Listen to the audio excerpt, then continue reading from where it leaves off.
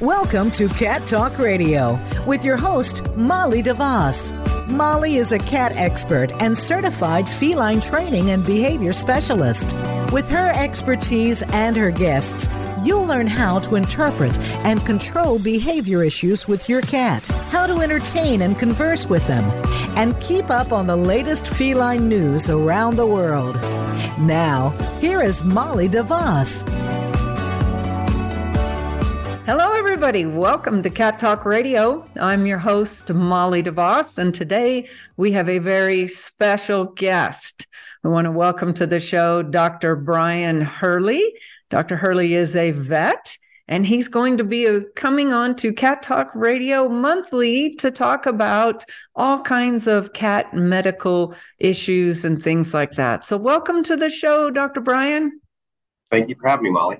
Yeah, we're excited. I'm super excited that you've agreed to come on monthly so that we can talk about cat issues. I mean, obviously, listeners, he's not going to be able to, evaluate what's going on with your cat medically in a podcast, right? But do send your questions in, because I've stockpiled a bunch of your questions about medical issues with cats, and we'll be talking about those going forward. But today, I kind of just wanted to spend a few minutes with letting everybody get to know you and see your face and know a little bit about you. So tell us about, Dr. Hurley is the National Medical Director for AmeriVet Veterinary Partners. Now, tell us about AmeriVet and what they do. Okay, so AmeriVet Veterinary Partners is one of the consolidators in the realm of purchasing veterinary practices across the U.S. What makes AmeriVet a little unique, when we entered the consolidation game, was they offered a partnership model. So I was introduced to them back in June of 2017. Well, actually, February of 2017. We closed in June of 2017. My business partner and I, he was looking for his exit strategy. He's 10 years older than I am. And we looked at AmeriVet. And what really intrigued us with the AmeriVet model is they allow us to keep a percentage of our practice, which then keeps us vested in the practice, allows us to continue the legacy while they're taking away a lot of the back office processes in the practice. So we could focus on being veterinarians while we're in the practice versus always having to deal with all the HR issues and the financial issues and all those things. And so that's really what attracted us. And we also wanted to make sure that we found that consolidator that really is interested in helping us protect the legacy. Obviously I retired from clinical practice at Gardner back in August of 2020, and the practice is doing well without me there. So I feel like, Gardner's going to be around long after I'm gone. And yeah, that's really what we hope for. And did they replace you? Is that how that works? They had to hire new vets when your partner retired and you went into this position? So my business partner still works there. He will be retiring at the end of this year. So instead of saying they replaced me, part of what I knew, in order for me to retire, I knew I had to find my replacement. Yeah. So really the onus was on me with their help. I mean, obviously the recruiting team helped us find the DVM that replaced me. So that was just part of it, because obviously if I walk away completely, then that puts them under pressure because now they've lost appointments. And so it just kind of worked out that once we were able to find my replacement, I was able to step away from the practice itself so I could focus full time with AmeriVet. That's great. And what do you do as a national medical director? Always an interesting question, because I've been here since the start. I was brought on pretty quickly, first as a consultant and then as the national medical director. My role is support of the AmeriVet departments. So I can work with finance, payroll, HR, recruiting, Operations is where I do the majority of my support. Business development, so I can talk to potential partners for business development. So like this weekend, we're hosting a fishing trip and bringing potential partners on. So I'll be attending that because I can talk from both sides, right? I can talk from being a partner at Gardner Animal Care Center to also understanding the corporate side of things. But so that's the corporate side. And from a practice point of view, the other nice thing that we liked about AmeriVet was we get medical autonomy. They're not here to tell us how we're going to practice medicine, what our standard operating procedures are. That's left to what we do. They bought us because they felt that, we were a good practice and we had solid medicine for all our doctors. So I really kind of support the doctors in what they need. A lot of it's business, kind of talking about P&Ls and helping them understand what impacts their business. But I also can help with flow through the hospital, how to utilize technicians, those type of things that, as veterinarians, we're not really trained to run a business and focus on from the time the client parks in the parking lot to the time they get back to their car, what that travel through a hospital looks like. So I spend a lot of time doing that as well. Yeah, I think that's true with all entrepreneurs. We do what our passion is, and we don't necessarily know how to run a business, right? So right. It's great to have someone like that as a partner that takes that on. Right. And it's nice too, because I can go into a practice. I remember visiting one of our practices and I literally had one foot in the door and they had a difficult surgery on the table and they're like, can you come help? And so that day, that was the start of my day. I was there for something completely different. And, it's nice to be able to kind of pivot and, really kind of address the needs of each individual hospital because they're each unique. And that's another thing that we like is Gardner Animal Care Center is still Gardner Animal Care Center. Unless we share with you that, that we partnered with AmeriVet, there's not anything in the practice that's going to let you know that we're part of a greater entity. That's awesome. And how many clinics do they have now? We're up to 187. Wow. And the goal is by the end of this year, we should be between 200 and 210 practices. Wow, that's pretty aggressive M&A there. Yes, we have a very strong team as far as that goes. Oh, wow. And we have a strong operations team too, which is just as important. While we're a consolidator, there's that part of the business. It's equally as important that we have a strong operations team that can go in and help run these practices after we close. And, and we pride ourselves on the strength of our operations team. We have an incredible COO in Chris Flowers that just does an amazing job with his team. So we're very fortunate there too. That's great. But now, and you still are licensed to practice veterinary care though, correct? Yes, I still have my license in not only Massachusetts, but I have 50 licenses. I'm licensed in every state in the U.S. except Hawaii, but that one's coming in 2023. So that's my little claim to fame is having 51 licenses in the U.S. And no listeners, that does not mean he'll come make a house call. Exactly. But it does make it nice because I have the ability when I visit practices, because I'm licensed, I can be a little more involved if I need to be.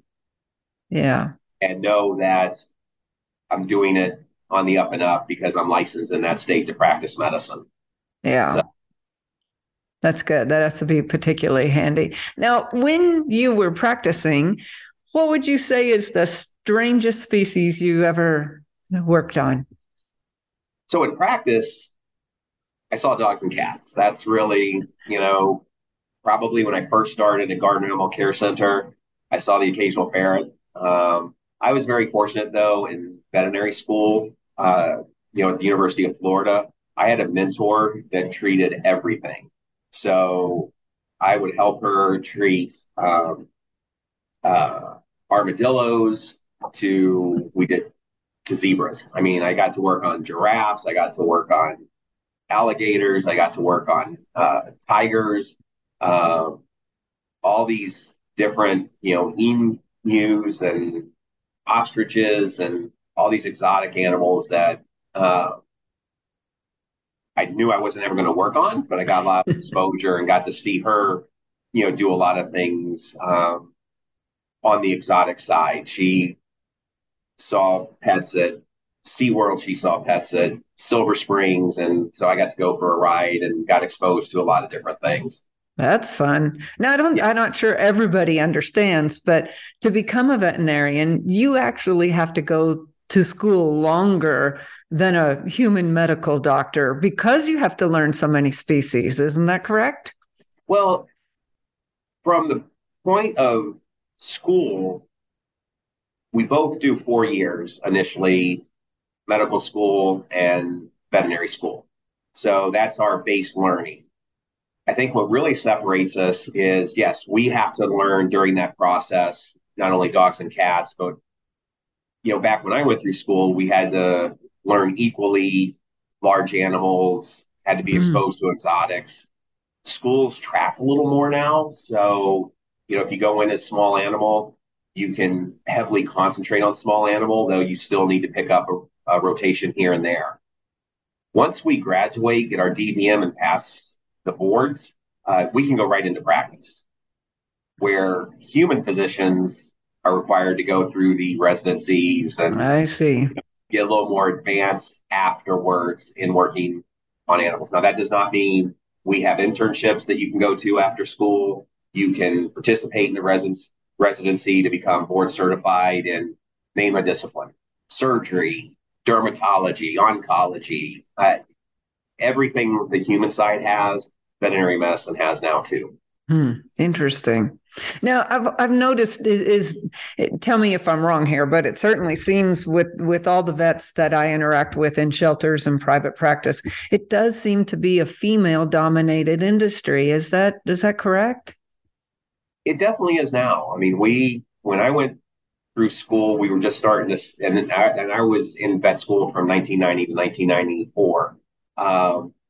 We were seeing the transition of it kind of being more female dominated. My daughter, who's in her third year of veterinary school at the University of Florida now, her class is primarily female. So we have seen that transition. Why do you think that is? That's a good question. I mean, personally, I don't know. I think back when when I was becoming a veterinarian, it was a lot of long hours, and the pay was really low, considering. I mean, my first job paid me $32,000 after 4 years of school and being a doctor. Yeah. And I had friends getting their engineering degree making over six figures out of school after 4 years. And so I think there was kind of that frustration, and the financial aspect of it may play a role in particularly when you want to have a family and you're constantly working and not making a lot. I think we've seen a transition now where veterinarians are making decent money right out of school. It finally has caught up a little bit, but I also think that today veterinary medicine is about achieving work-life integration, and as a result, people want more flexibility in their schedules. They want to be able to be parents and be there for their kids and be able to go to the events, because they're not going to dedicate 80 hours a week to the profession. And I think veterinary medicine is accommodating that way, and so I think that's why we see a lot of females entering into the realm over males. Yeah. Makes no sense to me, but You That's know, my personal opinion. and I always wondered, I back when I was single, I had a lady, an elderly lady in the church that was really excited to introduce me to her son, who was a vet. And she knew I was, all about cats. So she said, I want you to meet my son. And so she had me over to her house with lunch with her son. And I really thought we were going to have an animal welfare connection. And he told me, he said, I didn't go into veterinary medicine because I loved animals or, and animal welfare. He said, I did it, because it was a great career and it was going to be good income. And needless to say, I never saw him again, but because there really wasn't that connection and there wasn't much else there too. But I wondered if, I don't know, maybe it's stereotypical to think that, there are more women involved in animal welfare. And if that's driving someone to that as a career, that might be why. I don't know.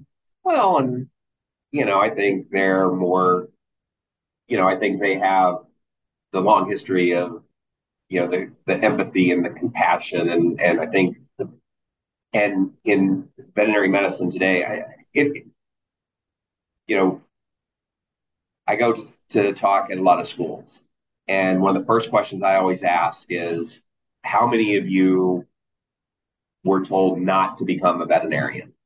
And overwhelmingly, greater than 50% have been told that along their journey to vet school.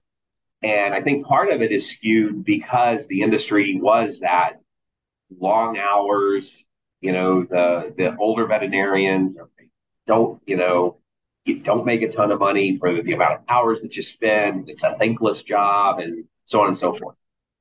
The beauty now is that veterinary medicine and the role of the pet, both dog and cat in the family, has really transitioned from the farm to the backyard, into the house, now into the bed, and owners now, because the families aren't as big as they used to be, and some, some you have the husband and wife working long hours and children aren't in the mix right now. So they get their pets and they're willing to spend money on their pets to do the advanced diagnostics and, go to specialists, which is amazing. Because that's why I went to school. I didn't go to school to get vaccines. I went because I wanted to save pets. I wanted to keep them alive as long as, I could. And I think now owners are allowing us to do that. And so I think we may see a transition where we might get that 50-50 mix at one point, because as my daughter saw, she saw how well this industry has treated me. And, I paid my dues early, became a partner in a practice, and have done incredibly well for myself, for my family. My wife worked. And it's an amazing industry. And you're right. We go into it I went into it for love of animals.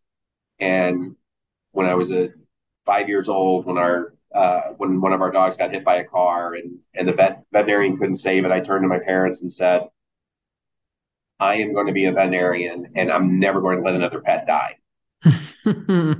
I've learned, 5, and now I know that that's unrealistic. Right. But that's what drove me. It was like, I want to save these pets. I mean, they mean the world. And I was crushed. And I think that still holds true. And I wish students didn't hear the negative side of veterinary medicine, because I don't buy it. I truly think it's an amazing profession. And I scream from the rooftops, be a vet. Yeah. And why do you think there is such a vet shortage right now? What's going on with that? Well, I think there's more pets than ever in the families, right? And there's only so many hours in a day for veterinarians to see these pets. And as we see that, particularly after COVID, that tremendous spike in the number of pets, there used to only be 28 veterinary schools in the US, and the class size was 60. So when we say veterinary medicine is competitive, part of it was there was just so few seats in each class. And veterinarians, they'll practice until their 70s, I've seen veterinarians practicing at 80. And so we were able to keep up with demand. Now what we're seeing is we can't keep up with the demand of the pets. And now the schools are, at University of Florida and most veterinary schools, they've gone from 60 to 120 students. Mm-hmm. And there's just over 30. I think there's 33 veterinary schools in the US now, and only 120 seats per school. So you're still not producing enough veterinarians to care for the number of pets. And now the schools are starting to go push it to 150. So there's a couple of schools, I think the incoming class will be 150. So we're trying to address it. And that's not even taking into account, going down to Ross University or some of the other foreign schools. Like my daughter got into Glasgow in Scotland. So she, that was a place that she may have ended up if she didn't get into a U.S. school.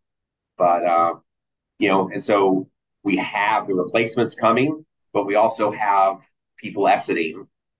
And so we're at that crossroads. I think the studies say that if we don't get more veterinarians, by the year 3030, like 75 million pets aren't going to be able to be seen because we just don't have. Yeah, I had heard that it was estimated to be about 10 years before the shortage caught up. Right. Yeah. Absolutely.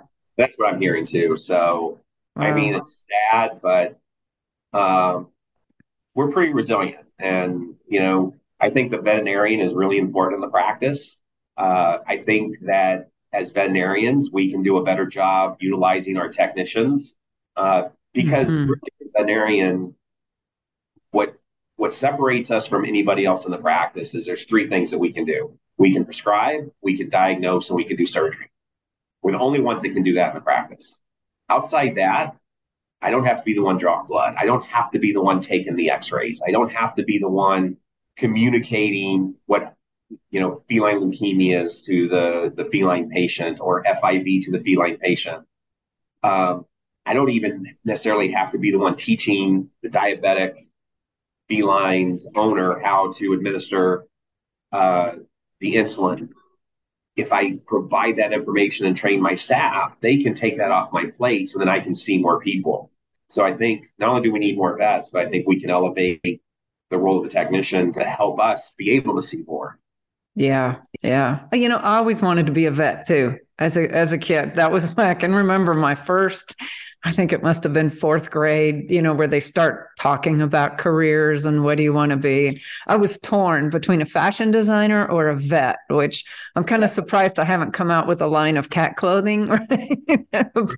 but I don't really endorse people dressing their cats up. It's probably why I haven't done that. But I always wanted to be a vet, but I wasn't one to be able to hang in through the school part of it. I had to work and I didn't really have that I didn't have parents to help me, send me through with the cost of school and that kind of thing. So I didn't, but 4 years isn't sounding like that long because, at my age, 4 years goes by pretty fast. So it's never too late, right? For somebody to go be a vet if they want to.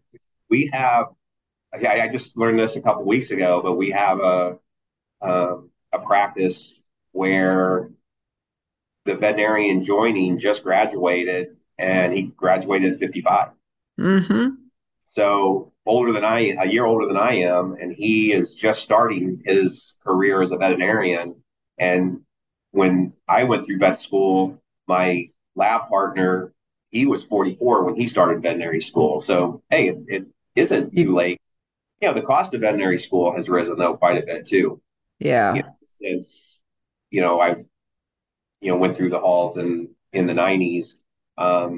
They're coming out with, not only the undergrad debt that they may have to incur, but veterinary school adds quite a bit too, which is also why we see that increase in salaries, because you can't come out of school with $300,000 in debt and only make $30,000. That's just not sustainable. Yeah. And so I'm very happy to see. This industry tickles me. I could not be part of a better industry. I've gotten to see a lot of changes in my time, and I look forward to, watching the changes as my daughter goes through and these young veterinarians, because they're going to do amazing things. That's what I always tell them. And obviously vet tech school's a lot easier and more accessible for people to get into, right? So that's something that anybody could do.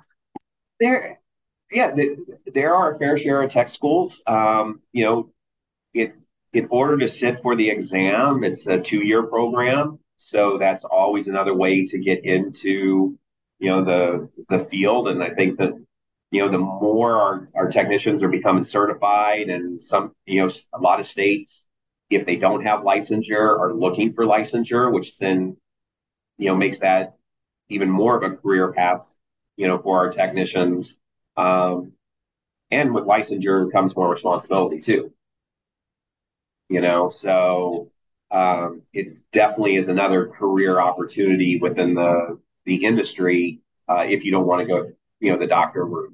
Yeah. And then there are vet assistants. Is that also you have to go to school to be a vet assistant, or is that something you can learn on the job? So in our industry, there are certification programs for vet assistants. So there are vet assistants, and a lot of those are trained in-house.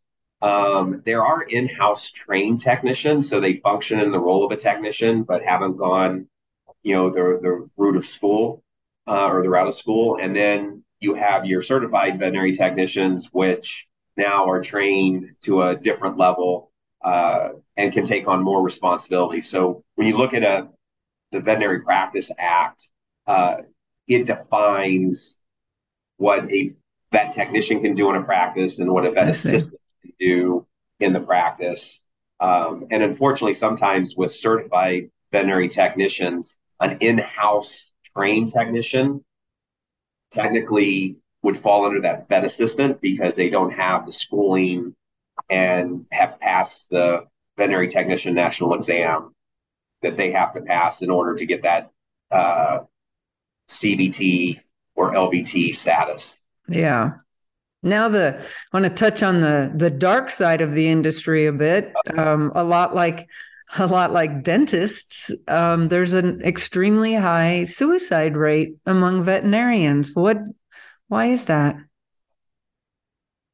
Veterinary medicine has always been a very emotion-driven industry. We go in for our love of pets. We go in because we want to be the voice for the pets that can't speak for themselves, and to help owners understand what's going on with their pets. With that, we're allowed to do euthanasias. So we can put pets to sleep. And I think that takes a toll on any human that it has that ability to help pets in their suffering, but it's still something that's tough for us because as doctors, we want to save them. Yeah. And then we also, particularly in the last few years and with COVID, we work on our pets, but we're also working with the pet owners. Mm-hmm. And that creates a challenge sometimes too, because we take a lot of sometimes the bad side of those communications. It's great when everything goes well, but we take the brunt. And as veterinarians, and a lot of us are introverts, we take all that in. And I think it's just when you're doing that day in and day out, and, you have those days where, you say goodbye to 6, 7 pets, and then you're dealing with, with staff that's not happy or clients that aren't happy, that emotional toll has elevated us to that level of, unfortunately, leading in suicide, which is unfortunate. And I think part of it too is that we're not really good at asking for help. Mm-hmm. So even when I go into the schools, I tell students, I'm like, here's my email address, here's my phone number. And the one thing you can never say is that you don't have somebody to turn to, because I will take your call day or night and help you with whatever it is you need help. And don't ever feel like you're alone in this process. Mm-hmm. It's not that I'm going to solve their problem, but if they if they're getting to that point, I'd rather them reach out to me so I can direct them to the appropriate place before it's too late. Yeah. And I just think that's the nature of the veterinarian. We just keep everything internal and want everybody to think we're doing great. Yeah. And, I deal with mostly shelter vets on a day-to-day basis. And you talk about a hard job and thankless. And, at least there's not always of course, there's the human element with other rest of the shelter staff, but there's not that client, that pet owner element. But there's an awful lot of euthanasia, and the vet doesn't have to do all of it. There are staff that takes care of a lot of that, but wow, it's like I always say, it must be like we're working in the MASH unit, because of the extremely high volume and right. limited resources you have in a shelter setting. And some of it, I always say, veterinarians are our own worst enemy, right? So think back in the day of James Herriot taking care of pets for food, to then. When I first started with the low salaries, it was just, you just did the job. You just got the job done. And as time has gone on, things have improved dramatically. And vets were always run blood work, call VexA with results. Do this, get the results immediately. It was always, we could almost get diagnosis and treatment started at one appointment. And now, because medicine's gotten better, we've fallen the same wait times as human labs, and we need to process and we need to think. And sometimes it's tough because we've always been get results right away, where we know on the human side, you walk into the ER, it's a 4-6 hour wait. Well, now that's on the veterinary side too. But when it happens on the veterinary side, we get a lot of slack. Owners are like, no, my pet needs to be seen now. And we're like, but CR, we have a lot of, so it's some of it, I think we created, we set expectations, and we need to reset new expectations that, we're practicing really high quality medicine. To see the average life expectancy of pets when I graduated be 6 to 8 years of age because they were outside, to now living 13, 15, 16, even some 20 years old, that's because of the medicine. Yeah. And you're able to do so much more. And speaking of that, so, they say like maybe 50% of people take their cats to the vet. Mm-hmm. And that's not many. Why do you think that is? Well, I'm pretty sure I know why that is. That's maybe you probably know. It's really because,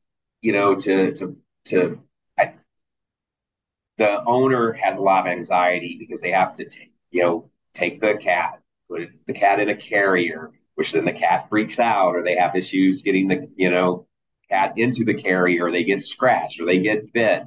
It's just such a high anxiety thing. They just don't want to go. And then when they get to the veterinarian, if the cat is growling and hissing and screaming, again, it just sets another level of a bad experience to them, another level of anxiety, and they just want to avoid that. Because they think their cat is hurting in going to the vet, and the best way to do it is just to avoid it unless you absolutely have to go to the vet. The problem with that is the annual exams, the twice a year exams are so important because as cats are.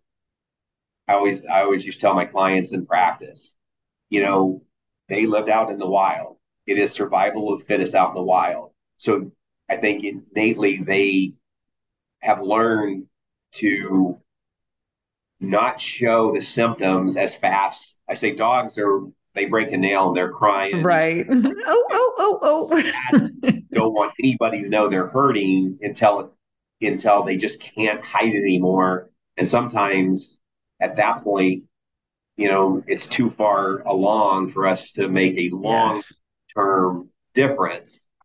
And so And I think that's where now like the fear freeze coming in, and people are really starting to try to pay attention to how do we make the visits more accommodating and peaceful for our cat owners, Yeah. so they're more willing to come in.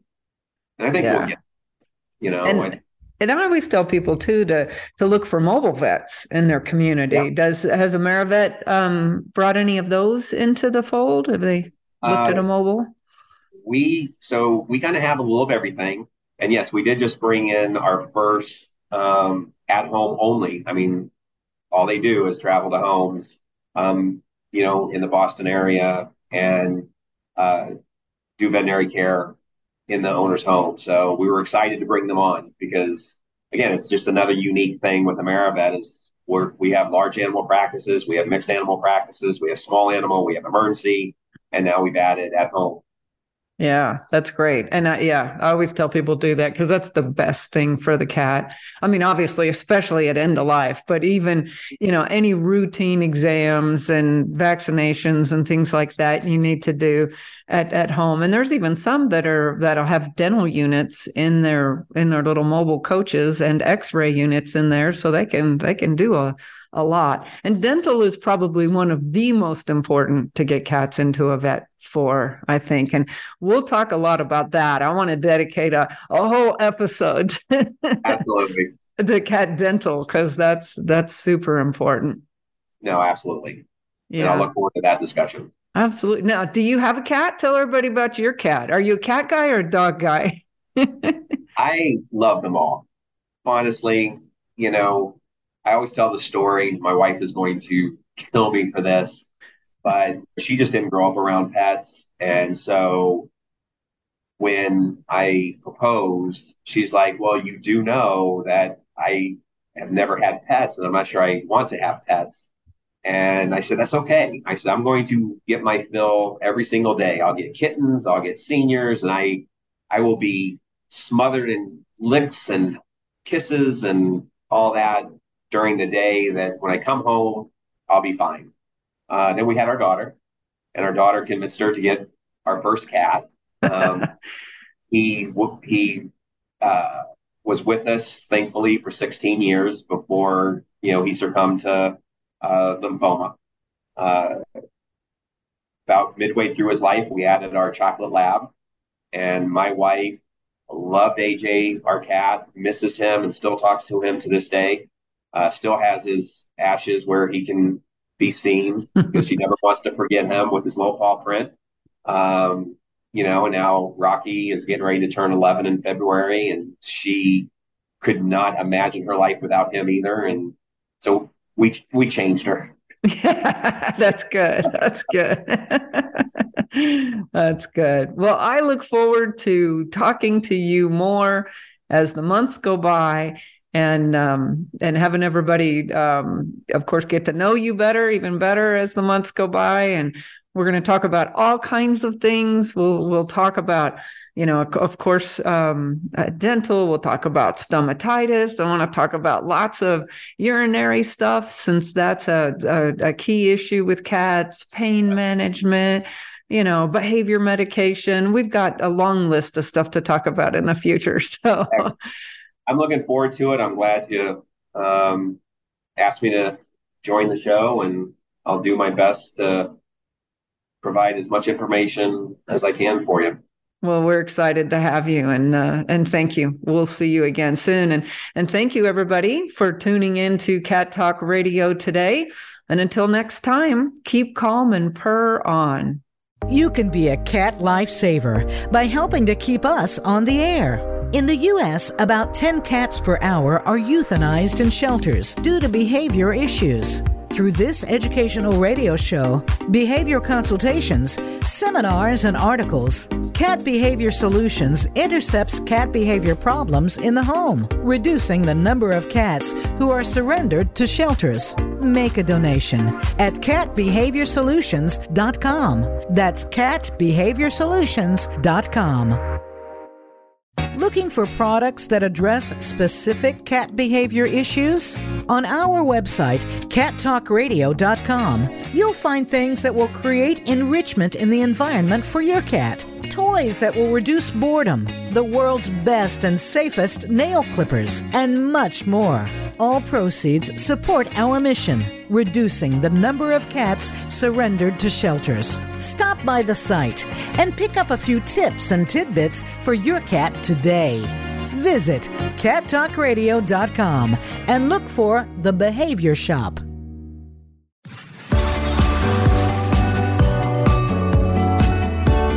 Thanks for tuning in to Cat Talk Radio. Please join your host, Molly DeVos, for another episode of the program on the Voice America Variety Channel.